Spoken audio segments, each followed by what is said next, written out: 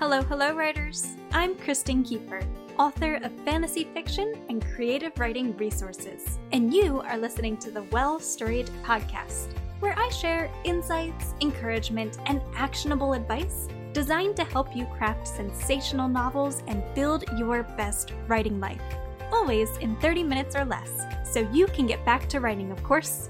Ready for the show? Let's get talking. Hello, writers, and welcome back to another episode of the Well Storied podcast. Today is Friday, March 26th, 2020, and we are talking about how and why to write inclusive fiction. That is, fiction that accurately represents a diverse group of people and experiences. If you would like to read along as you listen in, simply head on over to well-storied.com/inclusive. Now let's get started. How and why to write inclusive fiction.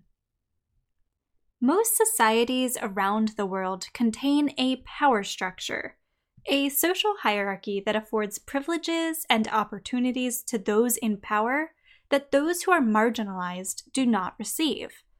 One of these many privileges is the opportunity to see oneself represented in popular media, and represented well. Consuming stories that contain characters with whom one shares similar cultural experiences can validate a sense of identity and societal self-worth. A lack of media representation, on the other hand, can prompt one to feel unimportant and othered in society's eyes. Worse yet, poor representation frequently feeds into harmful stereotypes and misinformation that only adds to the disadvantages and discrimination that marginalized people experience. As writers, we hold the power to counteract marginalization in literature by writing inclusively.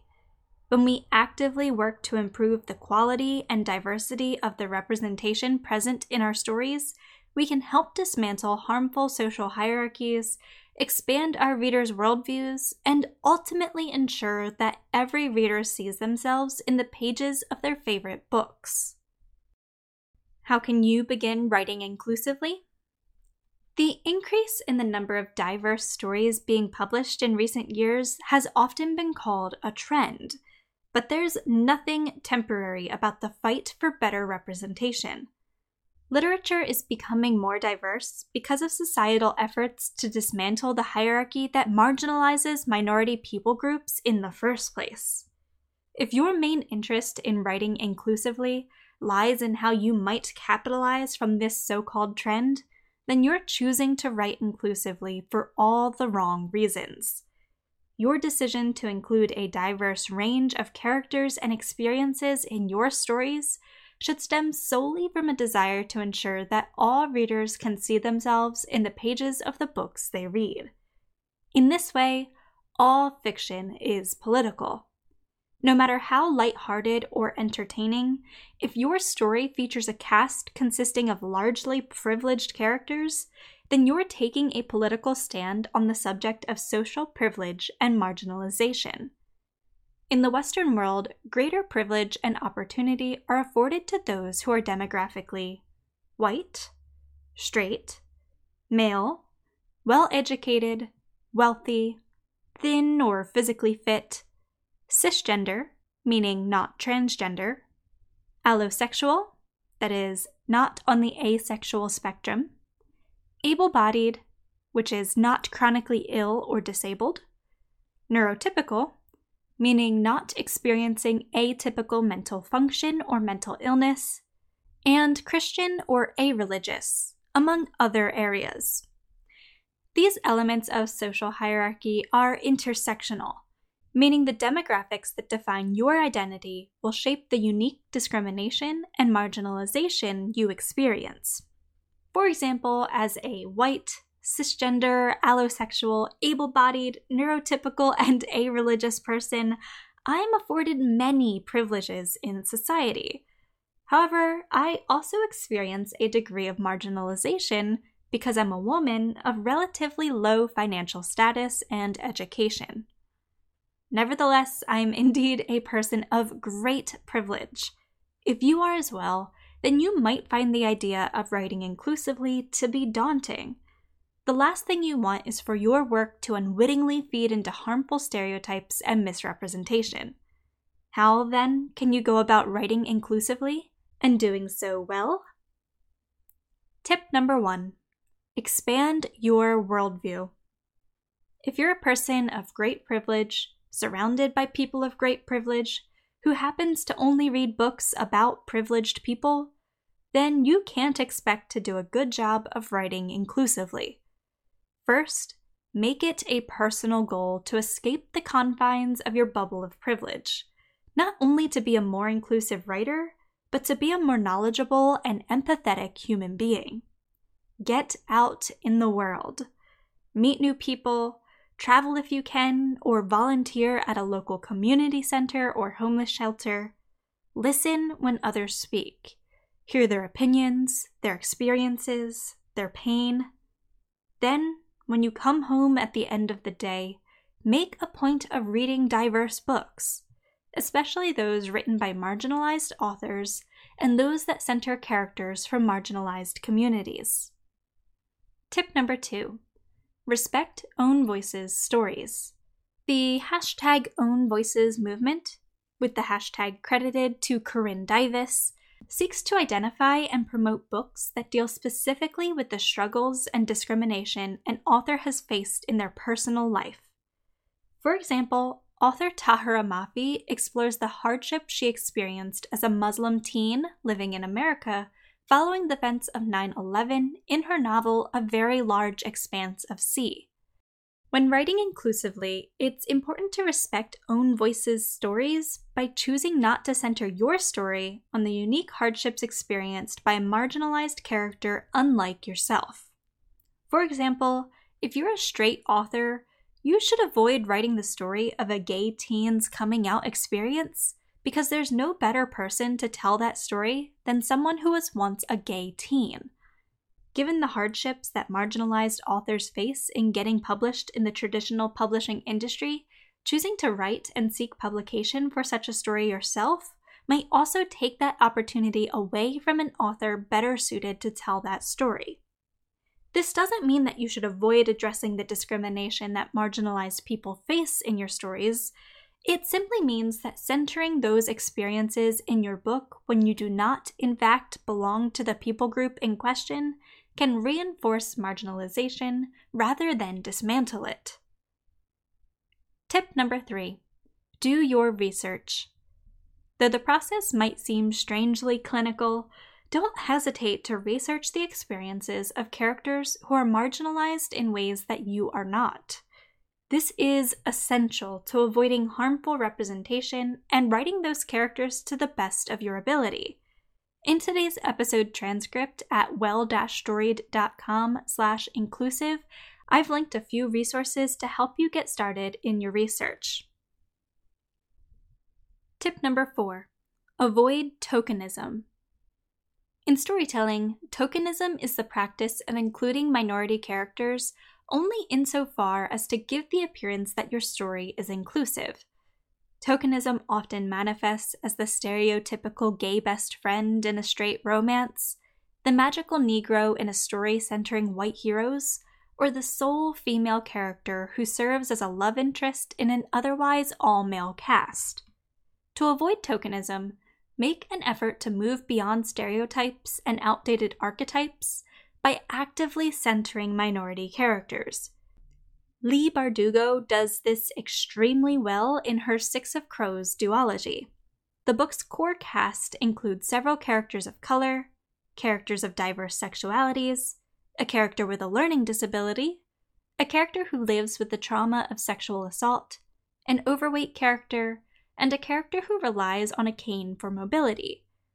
Despite the unique challenges and discrimination they face, none of these characters is defined by their marginalization. All are incredibly complex, fully realized characters with unique goals and motivations that have little to nothing to do with how they're marginalized. Tip number 5. Avoid objectification. When writing inclusively, take care to avoid treating marginalized characters as plot devices, in which the character exists solely to further the story of a privileged character. You've seen this in stories where female characters are sexually assaulted or killed to provide an emotional backstory for the brooding hero's quest for vengeance. You've also seen this in stories where characters of color exist solely to provide cryptic wisdom that motivates the white character to action. Objectification can also occur in the way characters are described. This includes sexualizing female characters in a way that male characters are not, using food-related adjectives to describe characters' skin colors, such as caramel skin or warm chocolate skin, and framing the experiences of a person who is disabled or neurodivergent as a, quote, inspiring story of hope. Tip number 6. Utilize sensitivity readers. When writing outside of your experience, seeking specialized feedback is key to ensuring you've written that experience well. Sensitivity readers are members of marginalized groups who critique the portrayal of characters who identify with that marginalization. For example, a Native sensitivity reader could provide feedback on Native characters written by non-Native authors, or a Jewish sensitivity reader might provide feedback on Jewish characters written by non-Jewish authors. Sensitivity readers are most often writers, editors, or book bloggers who offer their services through their websites. You can also find a directory of sensitivity readers at writingdiversely.com/directory, or seek sensitivity readers directly through online writing communities found on Facebook, Twitter, and other social media platforms. Tip number 7. Learn from your mistakes. If you're a writer of great privilege who wishes to write inclusively, you might harbor some concern about cancel culture. That is, being publicly shamed, often online, for writing something that others perceive as offensive or damaging. If you've done your research, taken care to craft fully realized characters, and sought feedback from key sources, you're unlikely to be, quote, canceled in any way. Nevertheless, you are only human. Despite your best efforts, you might run into problematic territory from time to time, and that's okay. If this happens, firstly know that marginalized communities are not monoliths. Just because one person takes exception to how you've written a character doesn't mean that other marginalized readers will agree. That said, if you receive the same feedback from a large number of readers, take note. If your mission in writing inclusively is to help improve the quality and diversity of representation in literature, then minding reader feedback is essential. Apologize when you need to apologize. Take any appropriate action you can, and then strive to do better next time. In 2017, Native American readers reached out to Rick Riordan, the white author behind the mega-popular Percy Jackson and Magnus Chase series, to ask him to address his use of the term spirit animal in his book The Sword of Summer, given that the term is considered sacred to many Native Americans. Riordan responded by immediately apologizing for his unwitting insensitivity and working with his editor to remove the phrase from all future printings. Let this instance be an example to you should you ever find yourself in a similar position. Writing inclusively isn't always easy, but neither does it need to be complicated. While it's important to put the time and effort into researching and respectfully writing experiences that are not your own, also remember that people are people. No character you write should be defined by their marginalization, but rather by their humanity. No matter the identity of the characters you're writing, take care to give them goals and motivations, personalities, backstories, worldviews, voices, fears, and false beliefs. To represent marginalized communities well is to develop marginalized characters as fully as any other, to bring them out of the margins and onto the page as the heroes of their own stories. Thank you for listening to today's episode of The Podcast Writer. I hope you found it helpful to your writing journey. If so, make sure to subscribe to the podcast so you never miss a new episode, and to give the podcast a quick rating and review. Doing so goes a long way toward helping the podcast reach new writers and lets me know that you're enjoying what I'm creating. You can also give me a shout out directly on Twitter at Kristen_Keeper. For additional guidance as you work to craft sensational novels and build your best writing life, be sure to head on over to www.well-storied.com, where I share blog posts, workbooks, e-courses, and other helpful resources for writers. Again, that's WELL-STORIED.com. Thank you again for tuning into today's episode, my friend. Until next time, happy writing!